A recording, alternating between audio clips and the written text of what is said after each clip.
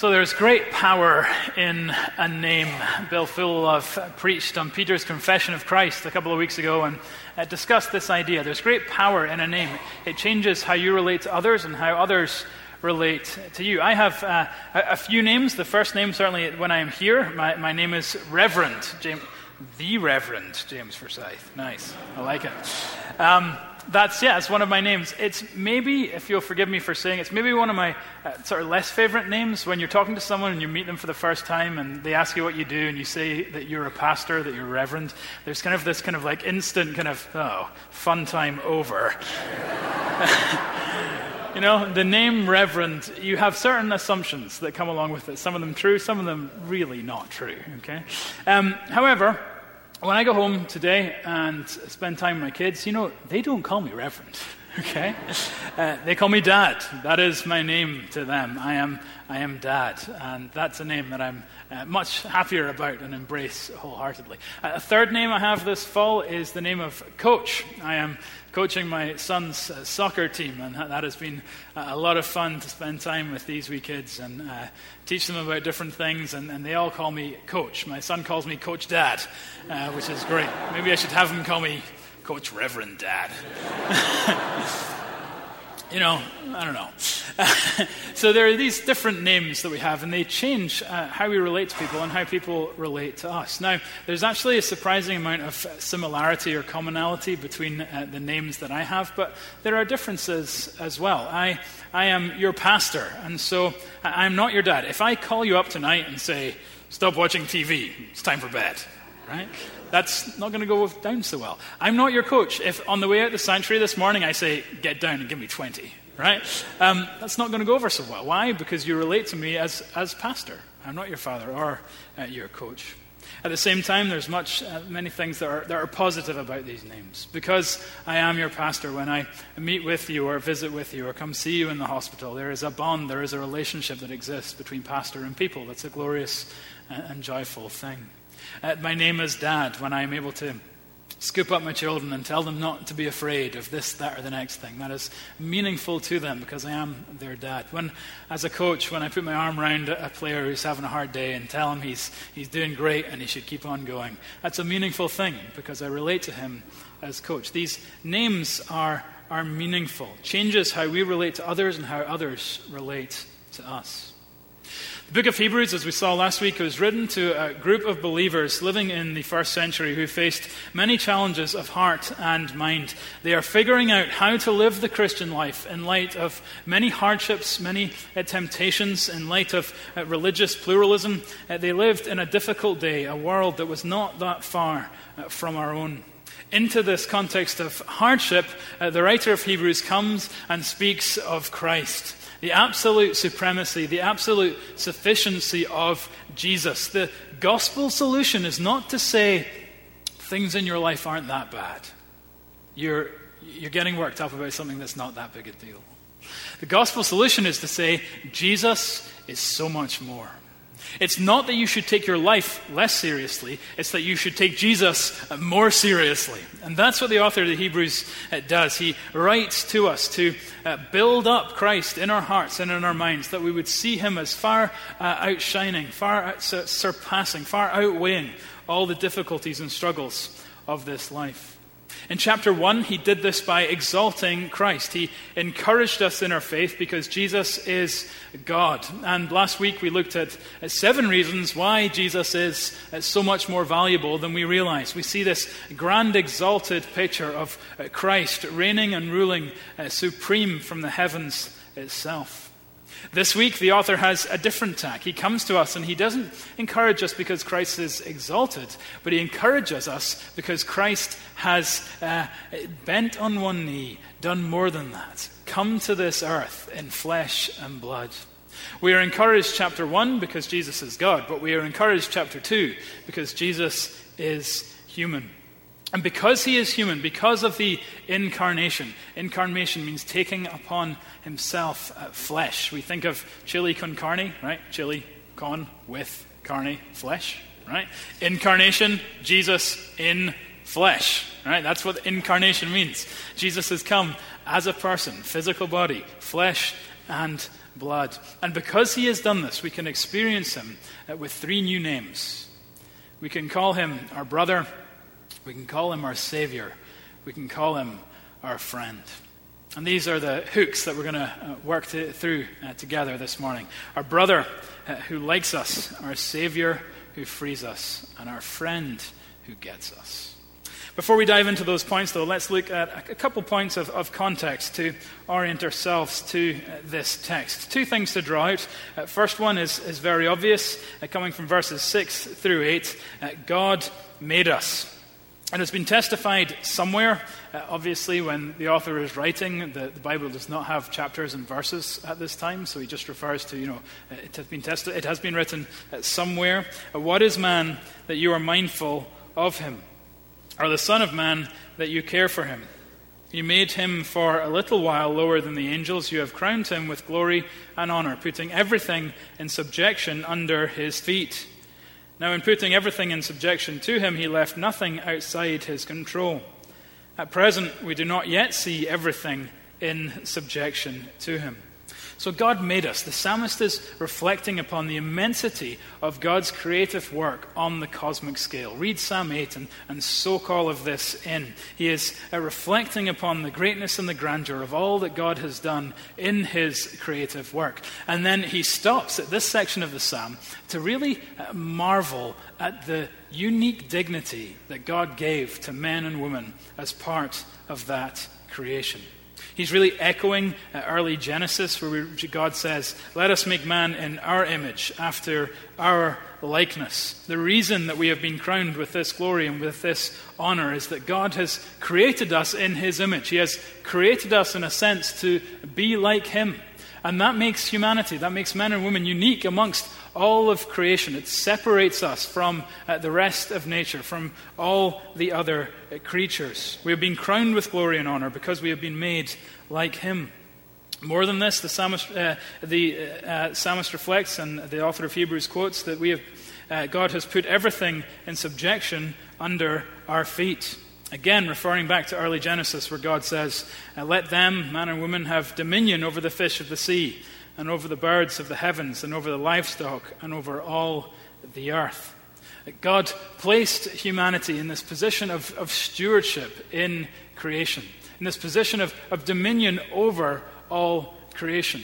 And so the material world has been given to us to fashion and shape and explore and enjoy. We are to have that satisfaction of making something with our hands, that satisfaction of going for a walk after dinner, that satisfaction of sipping your favorite wine. The material world has been given to us to have dominion over. Likewise, God gave us work. We are to be stewards of creation and culture. We are to pursue our vocations. We are to pursue justice. We are to pursue the common good. The Lord has given us dominion over these things.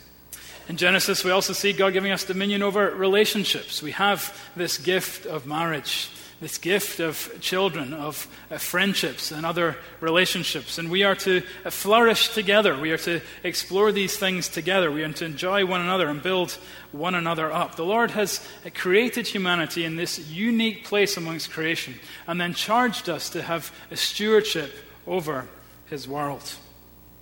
Then, though, comes the end of verse 8. At present, we do not yet see everything in subjection to him. God created us to have this position of dominion and stewardship, but as things are, we don't see this as a reality. This is echoing the fall of Genesis 3, where God's good purpose was for us to have joyful dominion over the world, subject only to God, and yet we have fallen from that state. Due to sin, this purpose of God has not been fully realized. And when we look out at our world, this is very clear to us. We think of the material world. God gave us dominion over the material world, but now the material world has dominion over us, greed and desire and power. We think of work. God gave us dominion over work, but now work so often has dominion over us. Our reputations, our selfish ambition, our desire for power and control. Our relationships. God gave us a dominion over relationships, and now so often relationships have dominion over us. of jealousy. We think of manipulation, of the wide variety of sexual temptation and sins. These things that we were given mastery over now have mastery over us. These things that we were to steward now steward us. These things that we were to rule over now rule over us. God created us, the psalmist says, and the author to Hebrews quotes, with this sense of great dignity to rule over this world, that things are not as he intended them to be. It's the first point in our context. God made us. Secondly, because things are not as they were intended to be, God made Jesus like us. God made us, and then God made Jesus like us. This idea is introduced in verse 9. Look with me where we read that Jesus, for a little while, was made lower than the angels. This idea is then developed in verse 14. Since, therefore, the children share in flesh and blood, Jesus himself likewise partook of the same things. As we walk around with flesh and blood, so Jesus took to himself a physical body with physical flesh and physical blood, leaving the glory and the splendor and the beauty and the perfection and all that was in heaven itself to come and walk upon this earth. God made us, and then God made Jesus like us. He is incarnate, and because he is incarnate, we can experience him as a brother, savior, friend. Let's look at these three things together. First of all, because of the incarnation, we can experience Jesus as a brother who likes us. Look with me at verse 11 where this idea begins. For he who sanctifies, that's Jesus, and those who are sanctified, that's us, all have one origin. So the one who sanctifies, the one who makes us more holy, the one who makes us more like Christ, the one who makes us all that we were ever intended to be by his grace and his Spirit. This one, Jesus, and those who are sanctified, those who are being made holy, those who are being made more like Christ, those who are growing into all that they were ever intended to be, are from one origin. This is a phrase that means they are of one family. They come from the same stock, we could say. That Jesus and ourselves are of the same clan, the same tribe, the same family. As a result, end of verse 11, Jesus is not ashamed to call us brothers. Jesus is not ashamed to call us brothers. We are in his family. We then get three Old Testament quotations in verse 12 that emphasize Christ's solidarity with us. And so the idea here is, yes, chapter 1 is true. Jesus is grand, he is high, and he is exalted. But chapter 2 is true as well. He is drawn near. You're part of his family, and he calls you a brother. There is a closeness and intimacy here that Jesus is trying to communicate to us. I don't know if you have brothers. Do you have brothers or sisters? I have a younger brother. He's 9 years younger than me. So as I grew up in Edinburgh, we had a very close-knit family, and my uncles were really like big brothers to me. They're 8, 9, 10 years older than me, and we had a really close relationship as we grew up. And they really poured into me. They're the ones who sort of took me to sporting events. I remember one uncle is the guy who taught me how to fish. The ones who took me to movies, they took me to see Ghostbusters. Remember that? If that's not a formative life event, I don't know what is. They took me to eat all the places my parents wouldn't. You know, McDonald's and ice cream, and just filled me with, rubbish the whole time. I stayed over at their house. You know how cool that is when you're 8? Do you know how cool it is to get to stay over with your big brother type uncle? I just loved those guys. They were so good to me. And it was so clear to me as I grew up, the sort of sense of security or approval that I had with them. They were so awesome because they never made me feel like that annoying kid. And I was that annoying kid. I remember sitting in the stands of a soccer match on my uncle's shoulders eating chips, and all the crumbs were going in his hair. I remember coughing and spluttering as he would swim in the pool, and I just hang on his shoulders, I remember him carrying me home after a late, it was probably like 9 o'clock, but a late night after being out somewhere. They did all these things for me and never made me feel like a burden to me. And so I wanted to be just like them. They were great. They're big, fun, kind, compassionate, great men. and what they liked, I liked. I wanted to be just like them. I had this brotherly relationship with them. Do you have people in your life like that? People in your life that you just had a sense of approval and affirmation from? People in your life that you wanted to be just like? More poignantly, did you have people in your life that you wished you kind of had that kind of relationship with? A brother, a father, so on. Who you longed for that sense of intimacy with, but never quite came about. In the incarnation, Jesus has come and he has drawn near to us as our loving brother. A brother we want to be just like. He is not ashamed to call us his brothers. He is not ashamed to claim us as his own. He is not ashamed to be associated with us. And so we come to him, and no matter what we've done, we don't just come to God as enthroned on high. We do that, but we also come to him and approach him as a brother, who no matter what our shames, no matter what our regrets, no matter what our guilts, no matter what is that thing that you hold deep within yourself that you've done or you've thought that you wouldn't even tell to other people. Jesus knows these things, and yet you're able still to come to him as your brother who cares for you. Or as a believer, if you have come to Christ, it's a funny thing as Christians that you sort of have to accept that Jesus loves you. It's sort of part of the deal, you know. But a lot of us have a really hard time accepting that he likes you. Yeah, he loves you, and he's up there in heaven, and he does, he loves you. But he loves you with a bit of frustration. He loves you with a real sort of sense of disappointment. He loves you with a furrowed brow, you know.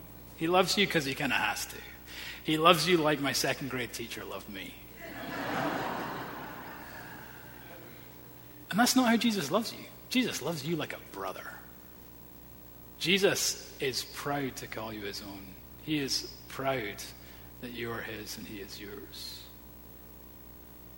And he is excited about that relationship with you. So as we approach God, we don't just approach him as enthroned on heaven and high. We approach him as he has come to us in flesh, as a brother who likes you. Feel the love of Christ, but feel the kindness of Christ, the approval of Christ, the fact that he likes you because he has come in flesh and blood.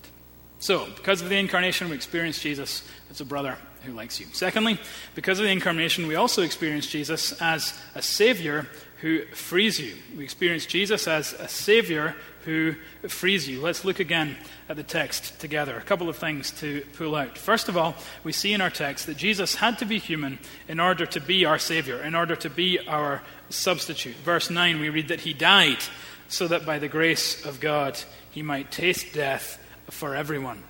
This great substitutionary work where he hangs upon the cross in our place, where he takes the guilt of the world, my guilt, your guilt, my shame, your shame, upon himself as he substitutes for us. He could not have achieved this work and accomplished it for us had he not come in human flesh. His incarnation is what qualifies him, if you like, to stand in our place, to be our representative, to be our substitute. It's no longer apples and oranges. It's apples and apples because he has been made like us. His substitutionary work on our behalf required him to be made human. More than this, and somewhat obviously in a sense, verse 14, Jesus came that through death he might destroy the one who has the power of death. Jesus couldn't be our Savior unless he took upon flesh and blood. Because if he did not take on flesh and blood, he could not die. You understand, Jesus, this one enthroned in heaven, had to come down in a form that we could kill. He can't come down like he did at Sinai in Exodus 20. With a showing of glory that was so fearsome that if you even saw his face, you would die. He can't come down like the vision in Isaiah 6, where his glory fills the temple, and Isaiah is undone by the beauty of the Lord and realizes his own unworthiness and inadequacy. He can't come down like he appears in Revelation 1 as a picture of power and might, a picture so fearsome that John wants to fall on his face as if dead. No, he had to come with flesh that we could tear, and with blood that we could shed. He had to come in a form that we could kill in order to pay the penalty that we deserve. The incarnation is necessary for him to be our Savior. Reflecting on this theme, one preacher illustrates with the story of Kitty Genovese, who was murdered in New York City in 1964. A young woman making her way home from work one day, she was attacked about 100 feet from her apartment, and she cried out, "My God, he has stabbed me. Help me, help me." The response to her screams were that some neighbors turned their lights on and looked out of their windows. The startled attacker ran away. The numbers, there are disputes over the numbers, but somewhere between a dozen and 38 witnesses saw this event, but no one came down to help her. One witness said he was afraid and he didn't want to get involved. Seeing the inactivity that followed, the attacker came back, went round to the back of the alley where she had crawled looking for safety, robbed her of the $49 that was in her purse, and killed her lying there. The message of the incarnation is that Jesus hears our cries and he wants to get involved. And he doesn't just turn on the lights, he comes on down. And he doesn't just risk his life, he lays it down.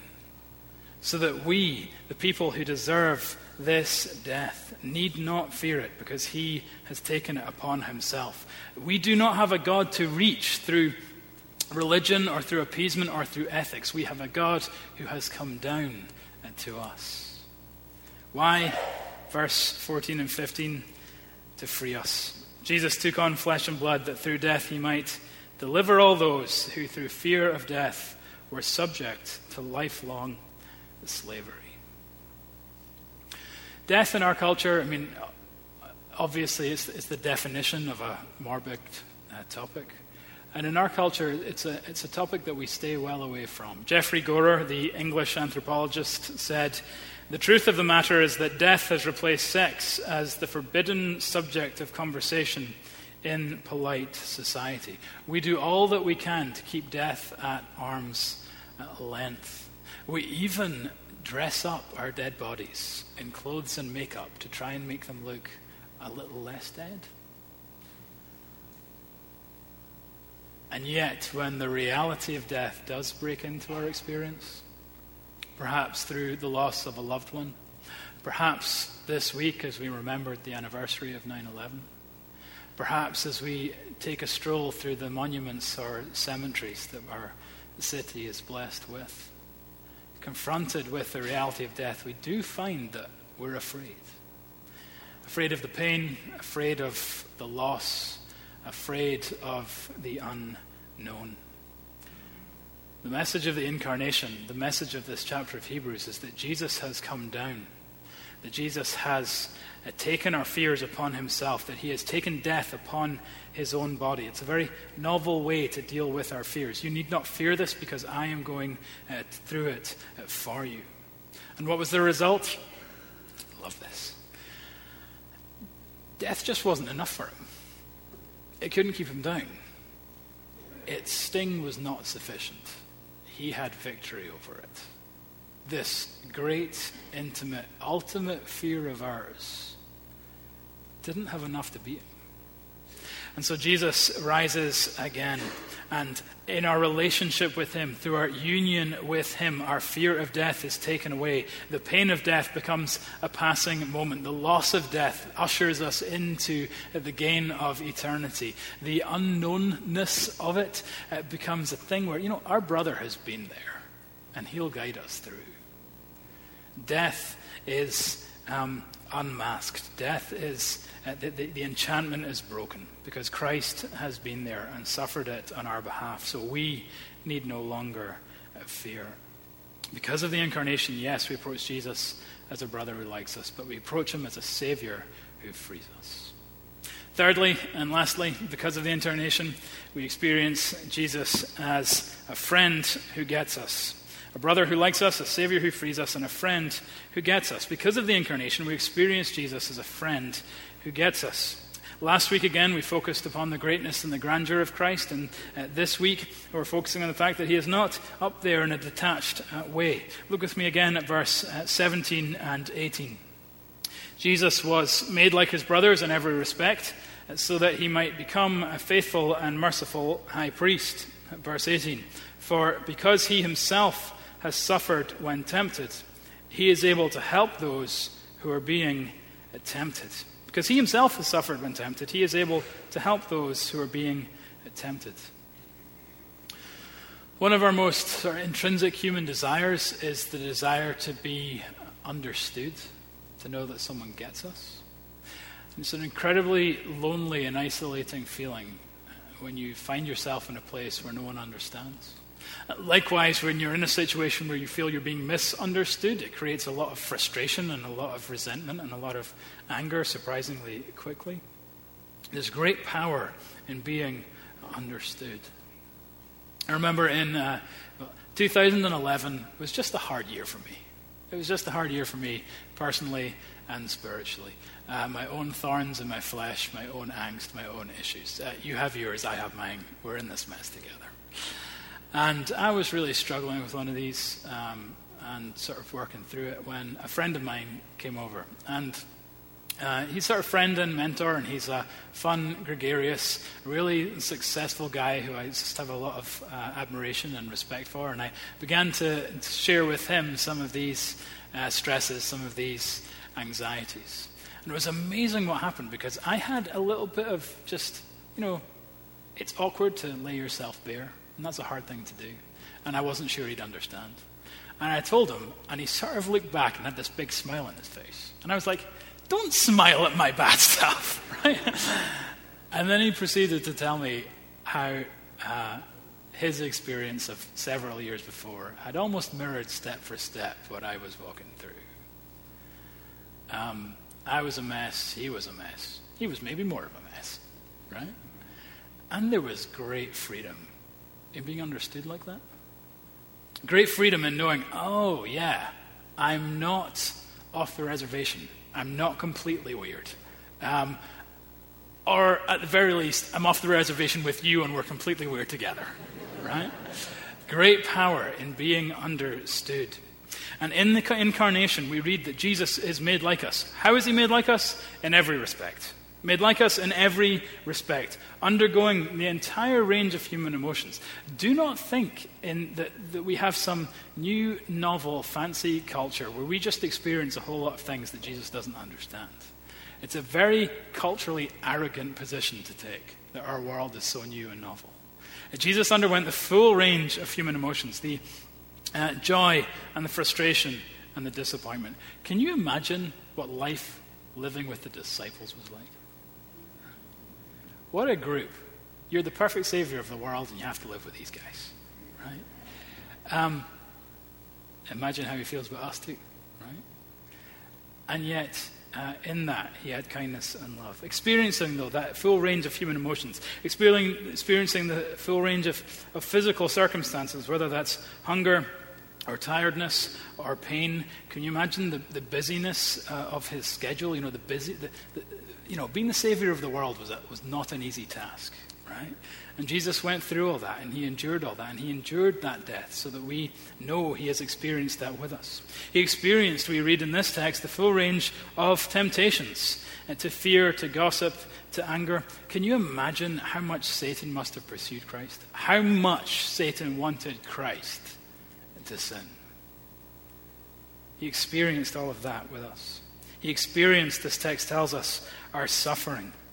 He endured all the miseries of this life and is able to understand when we ourselves are in these situations. We read that he was made perfect through suffering. It's a beautiful, beautiful idea that it would have been glorious for God to save us from on high in a detached way. But there's something much more glorious about the fact that he dealt with our pain by entering into it ourselves. He dealt with our suffering by taking it upon himself. He became the perfect Savior by navigating these things with us. And so, the scary thing, whether you say you're a Christian or not this morning, Jesus knows you better than you know yourself. Jesus gets you better than you get yourself. He gets your insecurity. He gets your pride. He gets your cynicism. He gets your hopes. He gets your dreams. He gets your fears. We are often on a kind of journey of self-understanding, trying to figure out exactly what makes us tick. That's largely what my 2011 was about. But Jesus already knows. Jesus already knows. And so as we approach him, yes, as a brother who likes us, as a Savior who frees us, but also as a friend who gets us. We take the things of life to him and we say, Lord, you know. I'm figuring it out, but you understand me. And I draw near to you and feel the warmth of being with one who understands. 2 closing applications. First of all, let me jump very briefly to verse 3. We've seen this Savior painted before us in chapter 1 as the God and King of all creation, in chapter 2 as the man who has drawn near. How shall we escape if we neglect such a great salvation? How shall we escape if we neglect such a great salvation? If you haven't put your faith in Christ, I want to know, what else are you looking for? What else are you waiting for? What else could he be or do that would convince you to put your faith in him? Because he has the power and the sovereignty and the control and the might, and yet the tenderness and the compassion and the love and the care to meet your every need in this life and the life to come. There's no better gospel. And the author of the Hebrews tells us, as I said last week, that we have been given a day which is called today, when we can come to faith in Christ. This is your Savior. He can be your brother, your friend. If you have accepted these things, I love the words of verse 1. Therefore, we must pay much closer attention to what we have heard. Why? Lest we drift away from it. Phrase drift away is a great phrase because I think for many of us in our walk with Christ, that's what we do. We don't necessarily have those moments of conscious rebellion. Sometimes we do. That's for another sermon. Sometimes it's more that just slowly and subtly we just lose focus. We get more wrapped up with the things of the day, more wrapped up with the activities of the week, and drift away from this one who is ours. But let us not do that. Let us pay close attention to him, enthroned on heaven and drawn near to us in flesh. Let us not drift away, because in him we have everything. Not our reverend, not our dad, not our coach, but our brother, our Savior, our friend. Let's pray together. Lord of all creation, you have bent your knee and drawn near to us in flesh and blood, so that we may worship you as King, and we may savor you as brother, Savior, friend. Lord, this is indeed a great salvation, and I pray that each of us would respond to it as long as it is called today, not neglecting it, but paying careful attention to it. May we approach you as this text calls us to, and may we find in you our all in all. These things we pray in Jesus' perfect and matchless name. Amen.